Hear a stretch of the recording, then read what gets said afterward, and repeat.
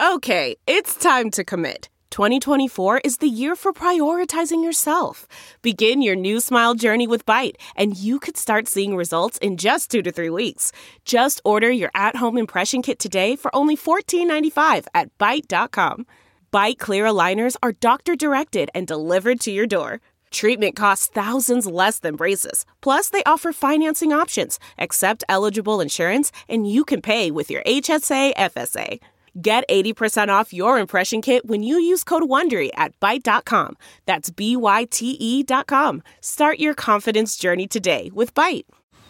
Man, that sunset is gorgeous. Grill, patio, sunset. Hard to get better than that. Unless you're browsing Carvana's inventory while you soak it all in. Oh, burger time. So sit back, get comfortable. Carvana's got thousands of cars under $20,000 just waiting for you. I could stay here forever. Carvana, where car buying meets comfort, meets convenience. Download the app or visit Carvana.com today.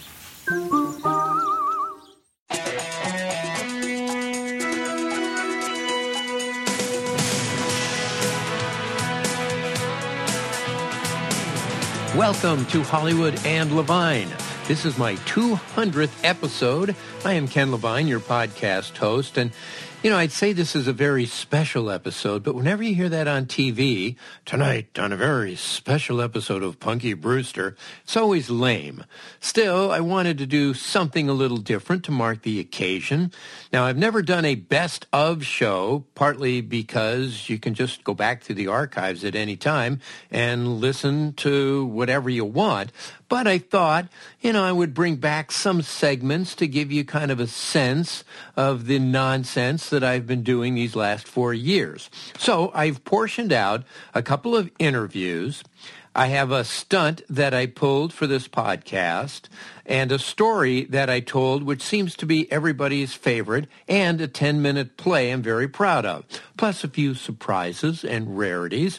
The jingle that I always play and some of that quick bumper music between segments? Well, the jingles were made by John Wolford at Jam Productions in Dallas, and the bumpers were done by Bruce and Jason Miller. Bruce did the music for Frasier, among everything else.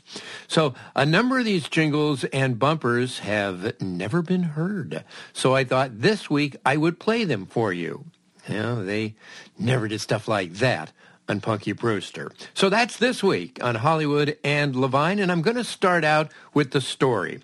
Newer listeners probably have not heard this because I told it way back in episode number 5. This is my one and only night on WLS Radio in Chicago. WLS. Okay, this is one of those me in radio stories. I kind of come off like a jerk in it, but still it's pretty funny and certainly worth sharing with you. WLS was a major, monster, top 40 AM radio station in the 60s and 70s. It came out of Chicago, and anybody who grew up in the Midwest knows all about the big 89 WLS. But the great thing about that station, by being Clear Channel, it meant that there were no other stations at night that had the 890 frequency. So when the ionosphere rose and you could pick up signals from distant cities, you could literally get WLS out of Chicago from coast to coast. I grew up in Los Angeles, and especially during the winter, I took my little red plastic radio and I would tune very carefully to 89, and there would be Dick Biondi playing the hits for the folks in the Windy City. It was very magical. I mean, the idea that some guy could be in a little studio in Chicago talking into an inverted tomato soup can, and 2,000 miles away, I'm able to actually hear it. I mean, that was magical. Of course, today, you can listen to this podcast anywhere in the world, but back then, man, to be on a blowtorch radio station that had that great a signal was unbelievable. Like I said, it was truly magical. Anyway, we go to 1988. And at the time, I'm working on Cheers, and my father, who was an executive in radio, as luck would have it, became the general manager of WLS in Chicago. So he calls me early in the year and says, we'd love for you to bring the family to Chicago for Thanksgiving. And I said, we'd be happy to do it, but only under one condition.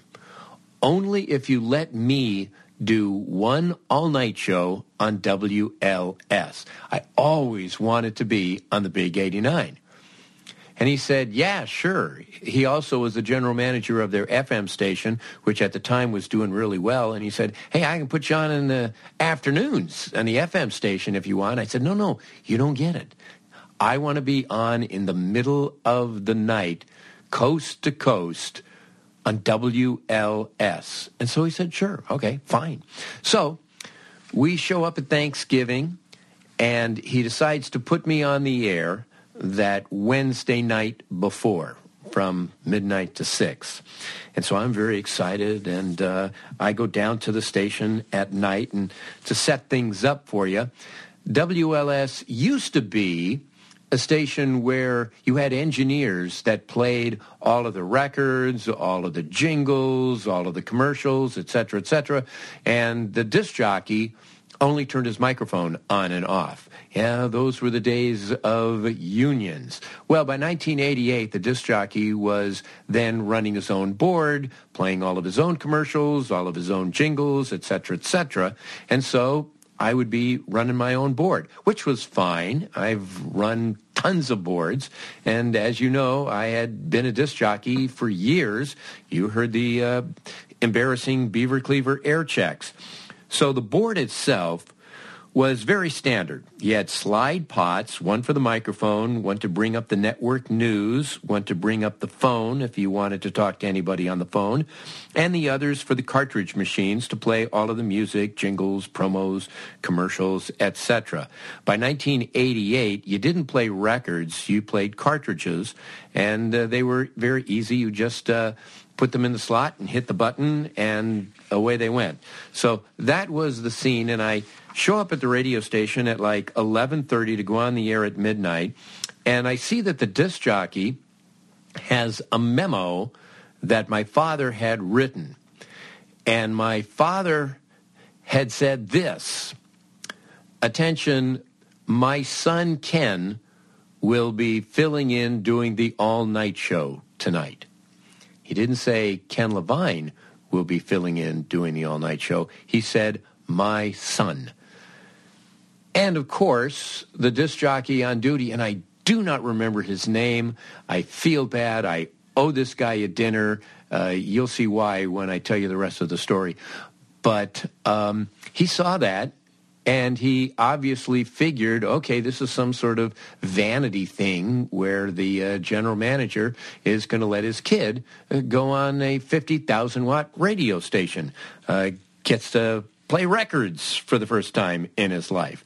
So I show up, and he says, listen, I got to leave at like 12:15, and there's no engineer here. We're going to have to get somebody in here to run the board for you.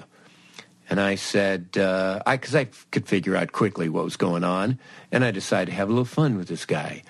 So I said, oh, no. Dad said that I could run my own board, that I could do it all myself. And he goes, okay. And I said, so how do we do it? What do we do? And he says, well, okay, this is the control board. And I said, where are the records? And he goes, no, we don't play records anymore. See, all of the songs are on cartridges. And I'm like, cartridges? What are those? You know, and he's like already starting to sweat. He goes like these. And he holds up one of the cartridges, which looks like a pack of cigarettes. And again, I knew full well what cartridges were. And he says, okay, this is the cartridge. And I say, great, where do they go? And he says, in these slots. See, we have 8 cart machines. I mean, that was state-of-the-art back in 1988. Today, everything is on computer, and this is all completely obsolete. So I said, okay, well, give me a second here. Let me take some notes. And by now, this poor guy is just dying. Again, WLS, 50,000-watt powerhouse, and this imbecile is going on the air unsupervised. So I go, okay, got it. Carts go in those slots. And he says, all right, now on the board, here are numbers corresponding to the cart machines. So if you put something in cart 5, it's number 5 on the board. And number 5 on the board. Got it. He's like biting his lip, and he goes, okay, you turn the volume up and down with these slide pots. And I go, volume? That's what, how loud it is? He's just ready to kill my dad by this point. He goes, yes, that's how loud it is. You press the red button, and it goes on the air. Simple enough. Where's the microphone button? That would be pot 1. Okay, well, how do I hear the songs? He goes, well, you have these headphones. That's what they're for. No disrespect, but have you ever seen a radio show before? And I was very indignant. I said, of course I have. It's just that Dr. Johnny Fever didn't wear headphones when he heard the music. And this is just one of the many inaccuracies of WKRP in Cincinnati, by the way. And he said, yeah, well, you're going to need headphones. Okay, so by now, it was pretty much time for him to sign off and go to the 5 minutes of ABC Contemporary News at 55. So he does that, and he goes to the news, and he has me sit down. And I go, okay, all right. Now, at the top of the hour, what do I do? And he says, you play a jingle. And I go, great. Which one? And he says, the one that says top of the hour. Oh, okay. He says, what's your first record? And I go, you mean cartridge, don't you? Cartridge. He says, yes. What's your first cartridge? So I selected some song and very, very tentatively put it into the machine. And he says, okay, now what you have to do, when the news is over, you pot down the news here, you play the jingle here, and when it sings WLS Chicago, right after you hear Chicago, you play the cartridge. Okay, wait, I got to write this down. Whoa, geez, news, this is a jingle, Chicago, cartridge. When do I turn my microphone on? He says, well, once the song starts. I said, well, and then I'm pushing 2 buttons at once. And he goes, well, look, you can turn it on earlier or later, whatever you want. Okay, let me give this a try. So sweat is pouring off this poor guy. So the news ends. I turn on my microphone. I look at my notes. I pot down the news, fire the jingle, blast the song. And when I hear the song, I go, it is 12 o'clock in Chicago. My name is Ken Levine. Yes, I use my real name for this one. I have been on the radio in Bakersfield, San Bernardino, Detroit, New York, San Francisco, San Diego, and Los Angeles, but never at the same time. This is WLS. And I talked right up to the vocal and turned the microphone off. And he goes, you asshole, you've done this before. I said, yes, of course. Do you think my father is going to put someone on a 50,000-watt radio station who's never been on the radio before? Well, again, for the life of me, I don't know the name of that disc jockey, and this is a worldwide public apology. And by the way, being on WLS in the middle of the night was as totally super cool as I thought it would be. It was amazing. I was taking calls from people in Iowa and Florida and Georgia and California. It was just an amazing experience being on the Big 89. That was my one and only time on WLS. Over the last 4 years, I have interviewed 63 different individuals, some multiple episodes, and I'm going to play a couple of snippets from 2 of them as just kind of an example of the type of interviews I do. I also want to run down the list of the people who I interviewed. And the reason I'm doing this is because all of these programs are available on the archive. So if you missed one, you might hear a name and you go, oh, wow, he interviewed that guy? I'd like to hear that. So you'll go back. So here are all of the people that I interviewed. Would it surprise you to know a lot of writers? David Pollack, who talked about working with Patty Chayefsky, Jeff Greenstein, talking about the formation of Friends, my partner David Isaacs, Robin Schiff, who wrote Romy and Michelle's high school reunion, Kevin Smith, Tom Caltabiano of Everybody Loves Raymond, Winnie Holzman, who wrote the book for Wicked, David Goodman, who is not just a writer, but he is the president of the Writers Guild, Annie Levine and John Emerson, who are now working on an ABC show, Tom Straw, who did Night Court, Nurse Jackie, and is also a best-selling author, Fief Sutton, who did Cheers with Us, also did Boston Legal, and has written a number of movies, Matt Myra, who is on The Goldbergs, Mark Evanier, blogger supreme, and he was on Welcome Back, Kotter, Pink Lady, and Jeff. Some great stories there. Some terrific credits for Mark Evanier. Billy Diamond, who worked on Wings and Murphy Brown, and also wrote a lot of shows for Russia. Earl Pomerantz, who worked on The Mary Tyler Moore Show, Cheers, Taxi, the late Earl Pomerantz. That's a wonderful interview. Nell Scovell, who also worked on Murphy Brown and The Larry Sanders Show. Tracy Newman, who worked with me on Cheers, created According to Jim. Dennis Palumbo, now a therapist, but he was a writer. And among his credits, one of my favorite movies, My Favorite Year. Howard Michael Gould, a screenwriter and TV writer, and he did a number of shows and has a movie coming out that's going to star Mel Gibson here, probably in a couple of months. Bob Ellison, maybe the greatest punch-up guy ever. David Lee, one of the creators of Frasier and Wings. Jay Kogan, spent a lot of time on The Simpsons, also won an Emmy on Frasier. Billy Van Zandt, who worked with Bob Newhart, Don Rickles, Richard Lewis, a lot of great stories. Bill Persky, who was one of the producers of The Dick Van Dyke Show, and just recently Rob Long, who worked on Cheers and many other shows as well. Got some directors that I interviewed, including the great Jim Burrows, Katie Garrettson, Andy Barnacle, David Lee, and Kevin Smith. Had some actors and celebrities as well. Ann Gillian, Nancy Travis, Barry Gilpin. That's a fun interview because she basically interviews me. Jamie Farr of MASH. Debbie Gibson, Susie Meister, reality star. Ben Mankiewicz from TCM, and comedian Jeff Cesario.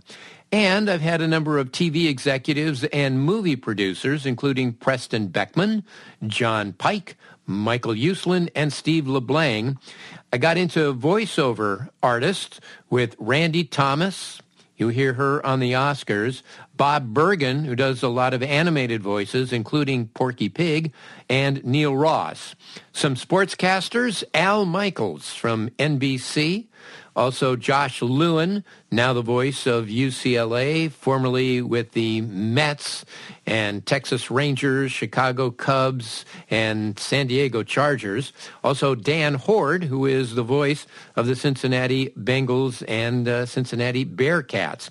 I've had some radio personalities, including Shotgun Tom Kelly, who has a star on the Hollywood Walk of Fame. He is on Sirius XM. Charlie Van Dyke, who does all those voiceovers. He's the voice of God. And Deke Duncan, who is the guy from England who has his bedroom station and has had one for 45 years.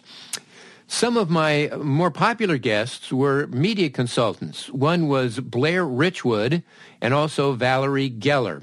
I've had some broadcast journalists, including Arlen Peters, Greg Ehrbar, and Cara Mayer Robinson.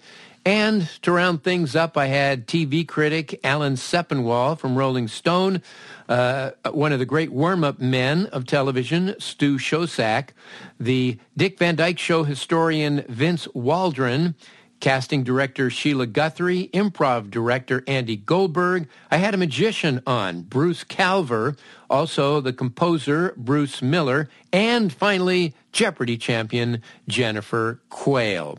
Well, the first interview that I want to play back for you is a portion of one that I did with filmmaker Kevin Smith. And this was kind of fun because he had a podcast as well, and we did a crossover episode where for the first half I did his, and they were simulcast, and for the second half he did mine. So here is a portion of my interview with Kevin Smith.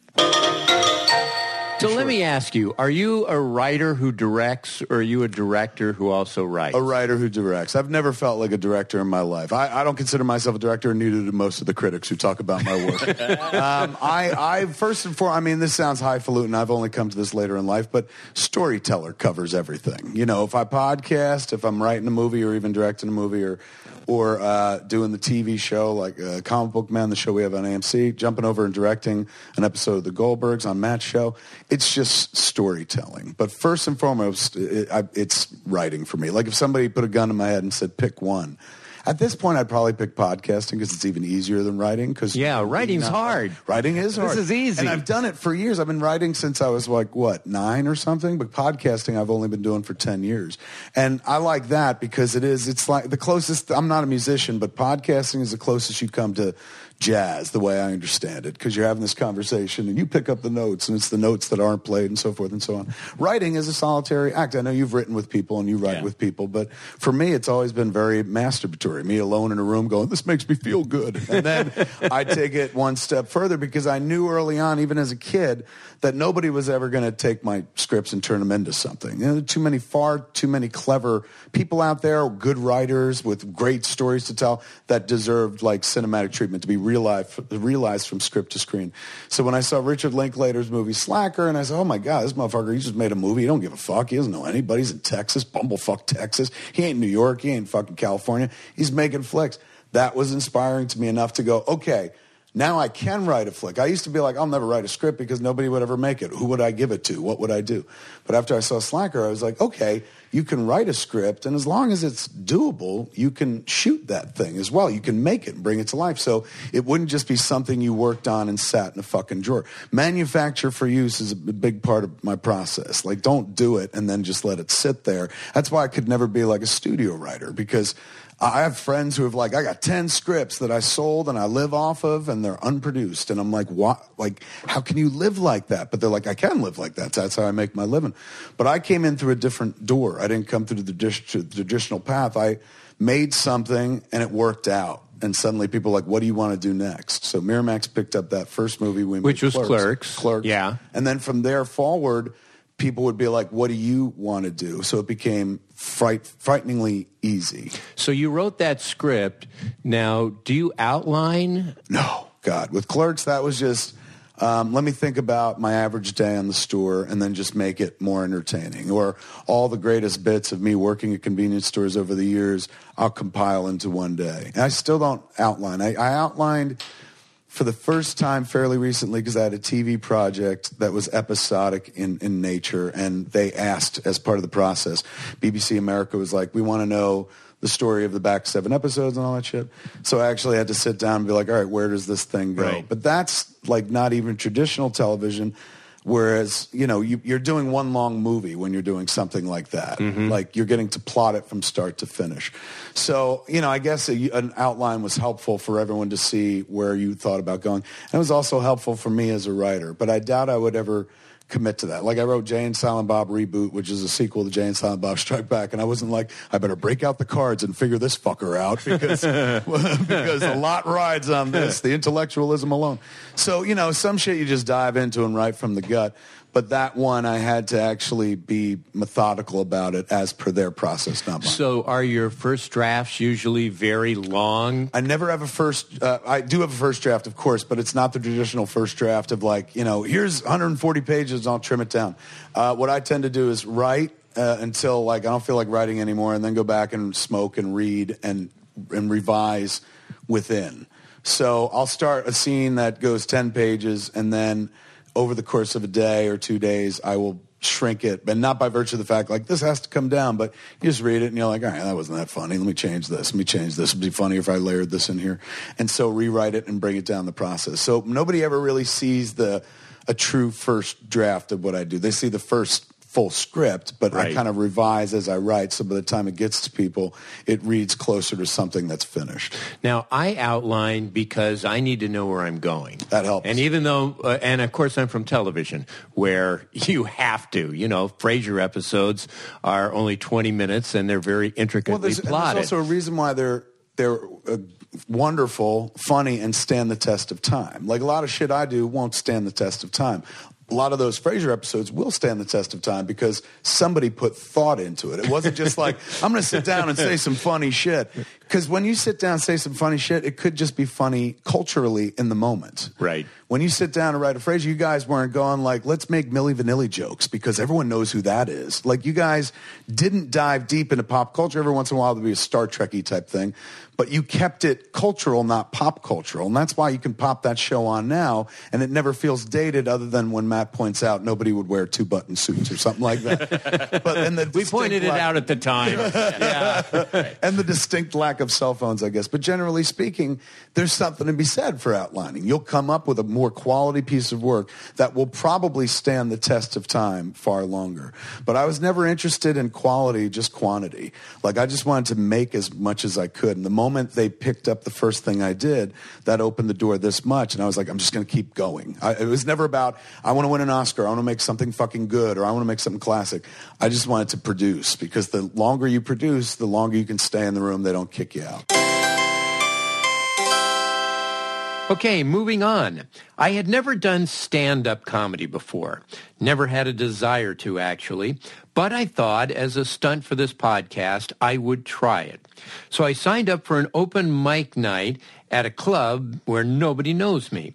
Now, I told you guys that I would record it and play it back unedited and not doctored. If I bombed, I bombed. And when I got off the stage, I said, bucket list check. One of the other comedians came up to me and said, wow, so now that you've done it, you've been bitten by the bug, right? You can't wait to get up there and do it again. And I said, no, this was my debut and my retirement. It was recorded at the Open Door in the San Fernando Valley, and my thanks to Susan Segar for setting it up. And so here, once again, in its entirety, is my one and only stand-up routine. All right. You guys know what time it is. It's bucket time! Come on, more joy than that. It's bucket time! All right, everybody give a big old rabble welcome for the bucket. Come on, make some rabble sound. Come on, rabble, rabble. There they go. What do we got? Who's on deck? It is... Jordan. Maldive, all right, cool. And right now, I've got a special guest. He's written for MASH. He's written for The Simpsons. Give it up for Adam Levine, everybody. Adam Levine is the singer for the But depending upon how this goes, it might be Adam. Well, first of all, everything that I'm about to tell you is true. These are all true stories. I was in the Army Reserve to get out of Vietnam. Yes, I'm a millennial, but from the other century. And I had to go through basic training, through regular Army basic training, and I was sentenced to Fort Leonard Wood, Missouri, in the Ozarks, and my drill sergeant was like right out of Central Casting, just the redneck, stupid, Jew-hating Neanderthal future Trump supporter. And he had trouble pronouncing Levine. He couldn't pronounce Levine. He pronounced it Veen. But it was actually Veen, you fucking dud. But really, my God-given name, as far as he was concerned, was Veen, you fucking dud, I'm going to run you every fucking where you go. That's what he called me the whole time. I'd say, what time is chow? Veen, you fucking dud, I'm going to run you every fucking where you go, noon. And this guy, he would have joined the KKK, but he couldn't spell it. And he hated me. I was tall. I was one of them boys from the college, and I was uncoordinated, and I was Jewish. And he used to say to me, "Veen, you fucking dud, I don't want to hear any more of your chazarai." We'd be in formation, and he would say, "All Hebraic personnel, please fall out." I was like, wait, it's just me. It's like the nearest Jew is St. Louis. but they hated me. I mean, look, I did break a lot of the rules. One of the rules that we had there was you couldn't go to the PX, which was the Army store, just Costco without the samples. But, it's like if your mother sent you stuff from home, they had to let you keep it because it was sent through the U.S. mail. But otherwise, you could not go to the store. Why? Harassment. Army. Why? So I was always so hungry after chow that I would sneak over to the PX and I'd buy a bag of cookies, and I could eat an entire bag of cookies in one night. And at the time, not gain any weight. It was the all marching with dumb shits every day diet. But I'd eat a bag of cookies a night. So one night, I'm in the barracks, and there were 8 of us, 7 other guys, and they were cramming really hard for the test the next day on how to salute. And I'm reading Chaucer. And the drill sergeant and company commander come in. And there's a snap inspection. A bayonet was missing. So we all had to stand up by our lockers. And I stand by mine. And again, true story, they open the locker, an entire bag of Oreos cascades down on the company commander's feet. And the drill sergeant goes, "Veen, you fucking dud! You know the rules. No cookies unless they're from home." I said, "Sir, my mother works for Nabisco." I was cleaning latrines for 2 months. And then I also had to qualify for my weapon. This is the thing, I had to shoot a rifle, me shooting a rifle. I have no depth perception. I probably won't even be able to see the light. And so I need 12 hits to qualify. Because if you don't qualify, what happens is they recycle you. You have to do it again. And this was night fire. And the target was pretty close. The target was pretty much like where the gentleman in the orange shirt is sitting, which isn't too bad. And you had 60 rounds. But it was night fire, so it was pitch black, and you had to shoot machine gun style, and you were lying on the ground. So what I did to hedge my bet, I went up to the 2 sharpshooters, and I said, "Look, you guys don't want to get good scores, because they're going to send you right to Vietnam." And they were like, "Oh, I haven't thought of that. These are not chess masters." So I said, "Okay, tell you what. You get on this side of me, and you get on this side of me, and both of you shoot at my target."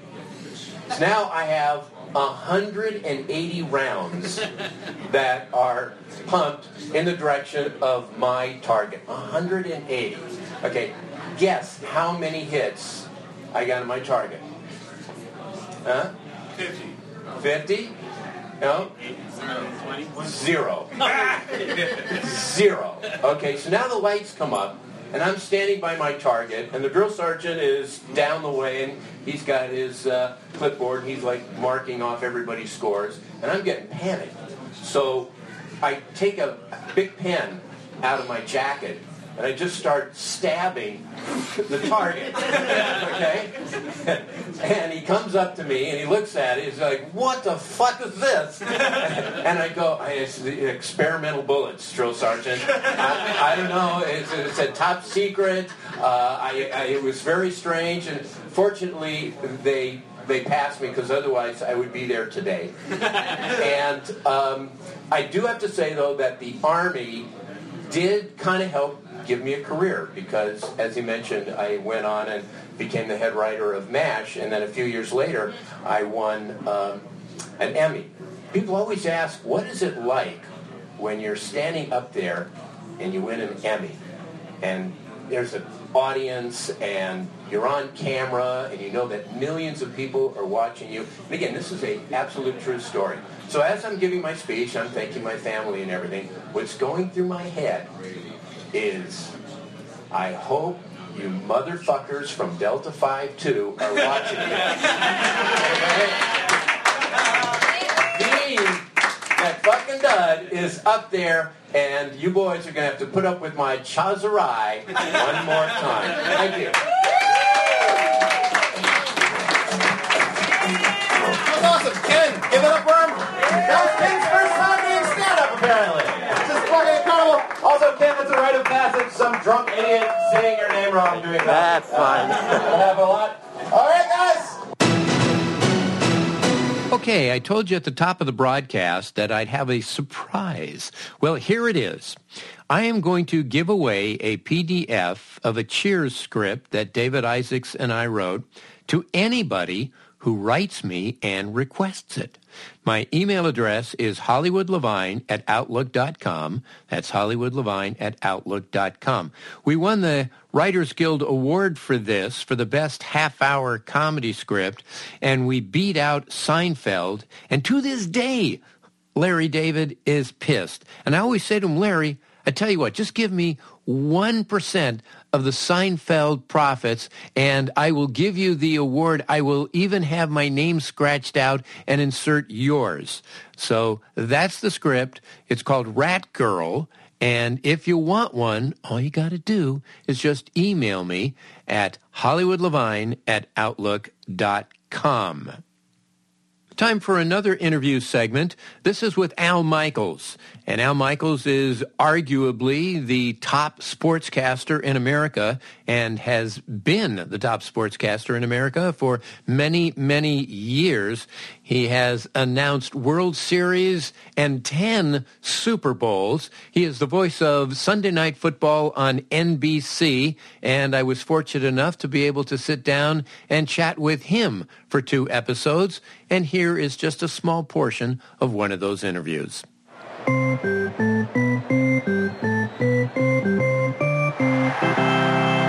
I've had the job that I can't tell you how many millions of people would love to have had. And I was the anointed one and the blessed one who got this job. And I never forgot it. And it's great. I mean, I don't want to, I don't believe in reincarnation, but I wrote in the book, if there is such a thing and God wanted to get even with me in my next life, I will be working in a sulfur mine in Mongolia. Not only that, I'll be on the night shift, and that'll make up for this life. One final quick question. How well do you sleep before the night you have to do a Super Bowl? Pretty much the same as any night's sleep. I mean, I'm kind of like up and, 2 or 3 times during the night. I mean, it's just the normal pattern. Early in my career, it was very exciting because I don't know how much I slept before that 1972 World Series when I was a kid. Mm-hmm. It's going to be, an unbelievable experience and all of that. I can't remember, but it's pretty much the same right now because I guess it's experience, it's having been there and all of the rest. It's more an excitement than it is a nervousness. You're anxious. It's funny, the Super Bowl, for instance, is an event that is watched by, 100 million to 110 million or more people, and I've done 10 of them now. Wow. And it was I know, it's like crazy over a 30-year period. We get it every 3 years. And I think that people say, are you nervous? And I think it's like I've heard players say, game starts and there's an excitement and all, and then the game starts and then the first play is this contact and then you kind of settle in. It's the same thing for me on the Super Bowl or any big event that I've done. You're excited. You want to get off to a good start. I liken it to a horse race, and you're a horse and you're coming out of the gate, mm-hmm. and you don't want to stumble. You don't want to throw the jockey. Mm-hmm. You want to get off to. You want to break cleanly, And if you can get off to that good start, and then you're rolling. I mean, that first World Series, like I say, I'm just hoping that air will come out of my mouth coming on camera. And then by the seventh game in the ninth inning, man, I'm right at home. This is great. This is an E-ride at Disneyland Plus. So it's getting into the rhythm, getting into the groove, and once it goes, you've been there before, and it's very exciting. Hope you enjoyed that. Well, from time to time, I like to share unsold pilots and short plays that I've written. And here's one of my favorites. It's called The Fugitive, and it stars Penny Peiser and Andy Goldberg. It was recorded at the Sherry Theater in North Hollywood in July of 2018. So just picture a married couple sitting on the couch watching TV. The wife has her laptop on her lap, and here is The Fugitive.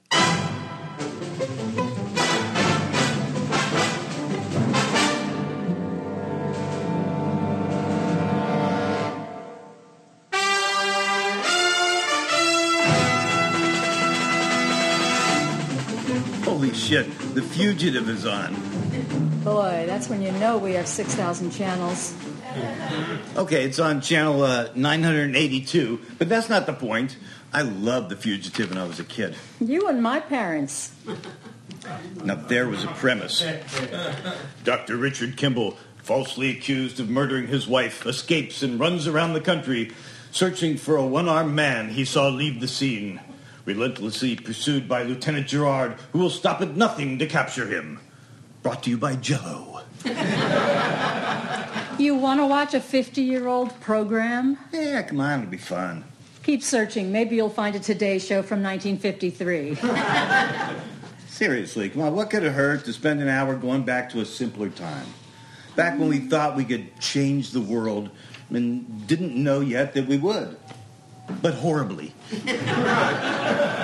Fine, watch The Fugitive. Don't worry, you'll still get your 6 hours a day of NCIS. Watch The Fugitive. Oh, look, the key to enjoying this is losing yourself. Let the show transport you to another time, another place. Another dress size. God, we're old. We're not old. This was 50 years ago, and we remember it. We're American Gothic. Can you please just immerse yourself? Okay. Consider me immersed. Thank you. Oh, wow. Tuesday Weld. What are you doing? I'm checking to see how old she was then. Well, no, come on. Just let the nostalgia wash over It'll you. only take a second. She was born in 1943, so 22. How do you just know that? Immerse yourself. You're not immersing. You still have a thing for Tuesday Weld. She's a What marvelous... porn do you watch late at night? She's a marvelous actress. Uh-huh. What year was Judi Dench born? Valerie, come on. Sorry. Who played the fugitive again? David somebody? Jansen. David Jansen. Oh. He's a good-looking guy. You think so? I don't have his birth date memorized, but yeah. He died young, you know. I wasn't planning on contacting him.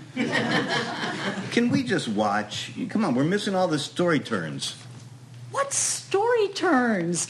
Every week it was the same thing. He changes his name. He takes a crappy job as a truck driver or a lumberjack. He almost gets caught, but at the last minute, some person he operated on in a ditch helps him escape.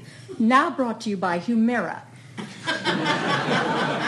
There's more to it than that. He's searching for the one-armed man. So why doesn't he just flee to Tahiti, tend bar, and pay a private detective to look for him? Why stick around and shovel shit in Louisiana? Because the detective won't know the right one-armed man. Well, he can take photos. It's not like the guy had two arms but looked sort of Jewish. Yeah, like there are 72 murders a week in the Navy that only NCIS can solve. They also have jurisdiction over the Marines, Tom. But I will stop now. We can watch quietly and appreciate all the story turns, such as they are. Thank you. That sheriff. Who is that guy? We've seen him like 1,000,000 times. Tuesday's taking off her mittens. You're missing it. It's going to drive me crazy. How are you going to look it up? Fat sheriff on fugitive? Yeah, here. IMDb, fugitive, weld, cross-check, and... Okay, yeah, I got it. Here. Andrew Tomlinson. Let me click on his page and see what he's done. The drug mule on Hawaii 5-0. Oh, Jesus. What? He was only 56 when he died.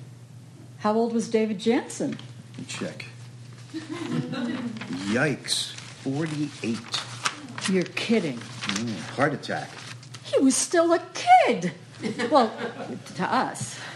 Thank God he had this show. At least he's remembered for something. On Channel 982. Still, it's a legacy.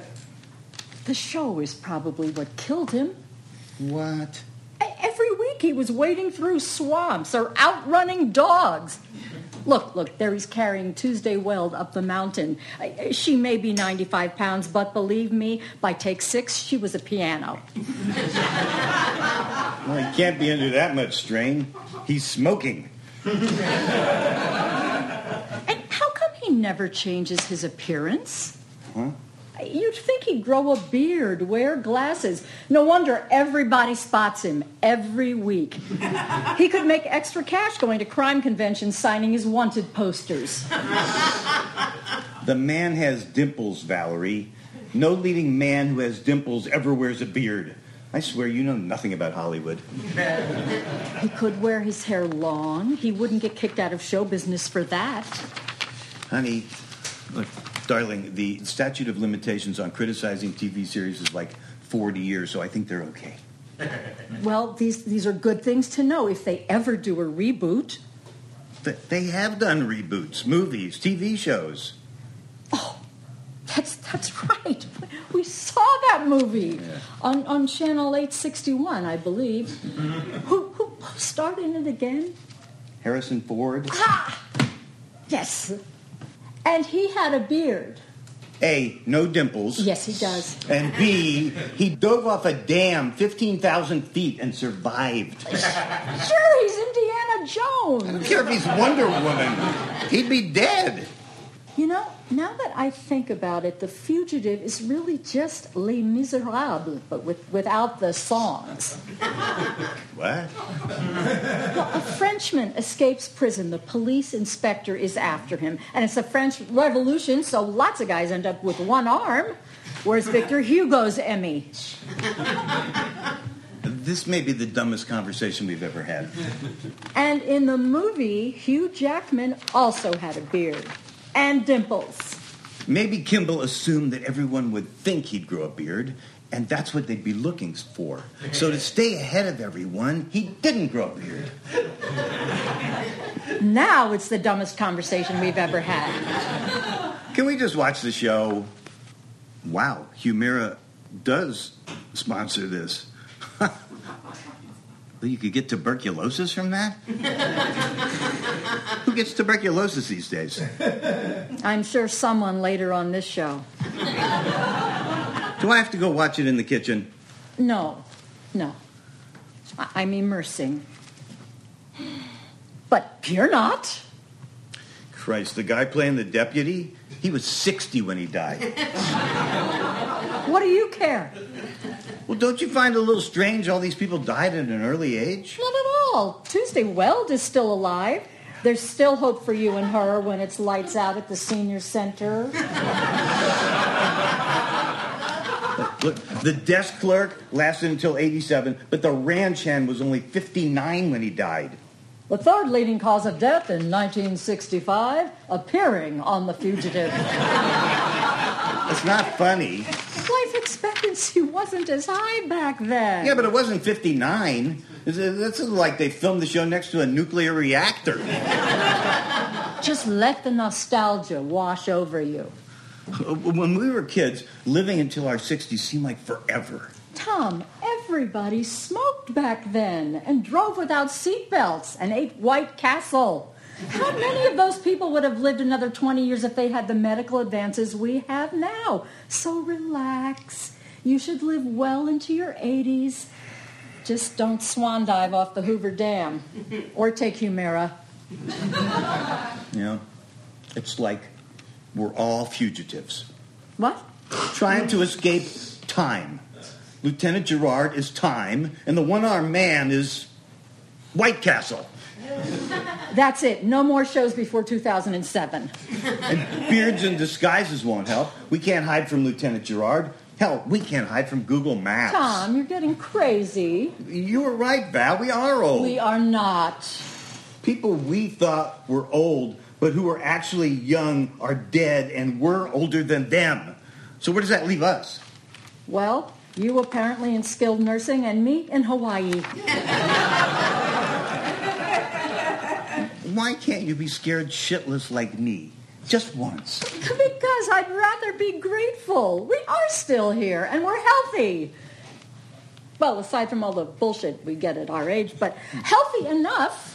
I don't know about you, but I plan on being around a lot longer. Lieutenant Gerard is not going to get me.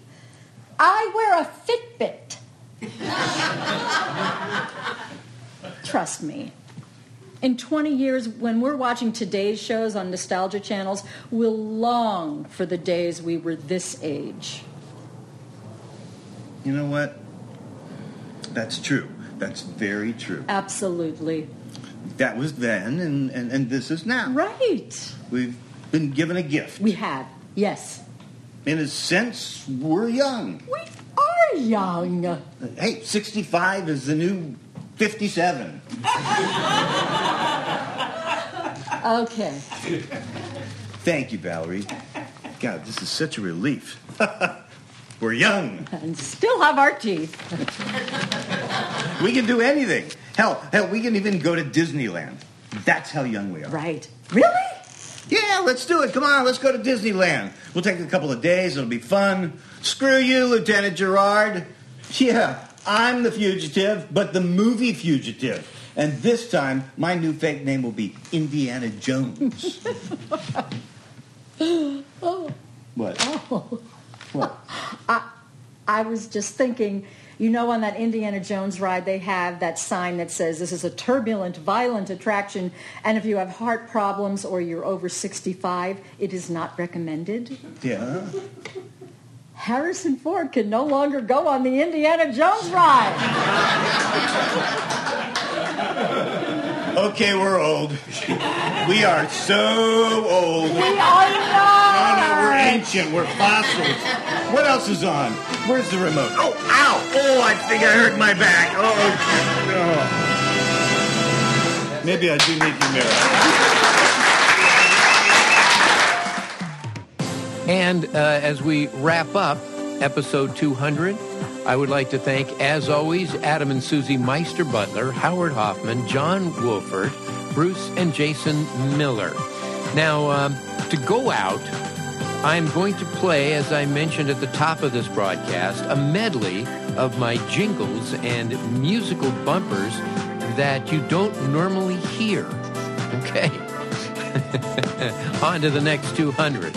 Enjoy, stay safe. Thanks again so much for listening over these last 4 years. Please stay safe. Talk to you next week. Hollywood and Levine.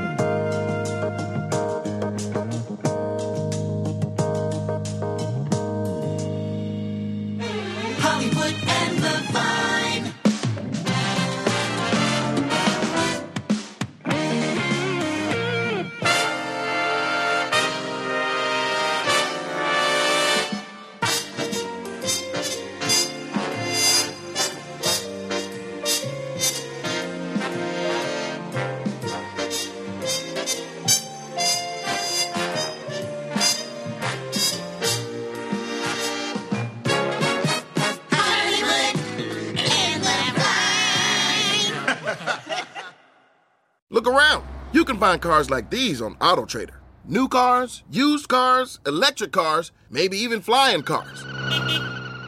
Okay, no flying cars, but as soon as they get invented, they'll be on AutoTrader. Just you wait. AutoTrader.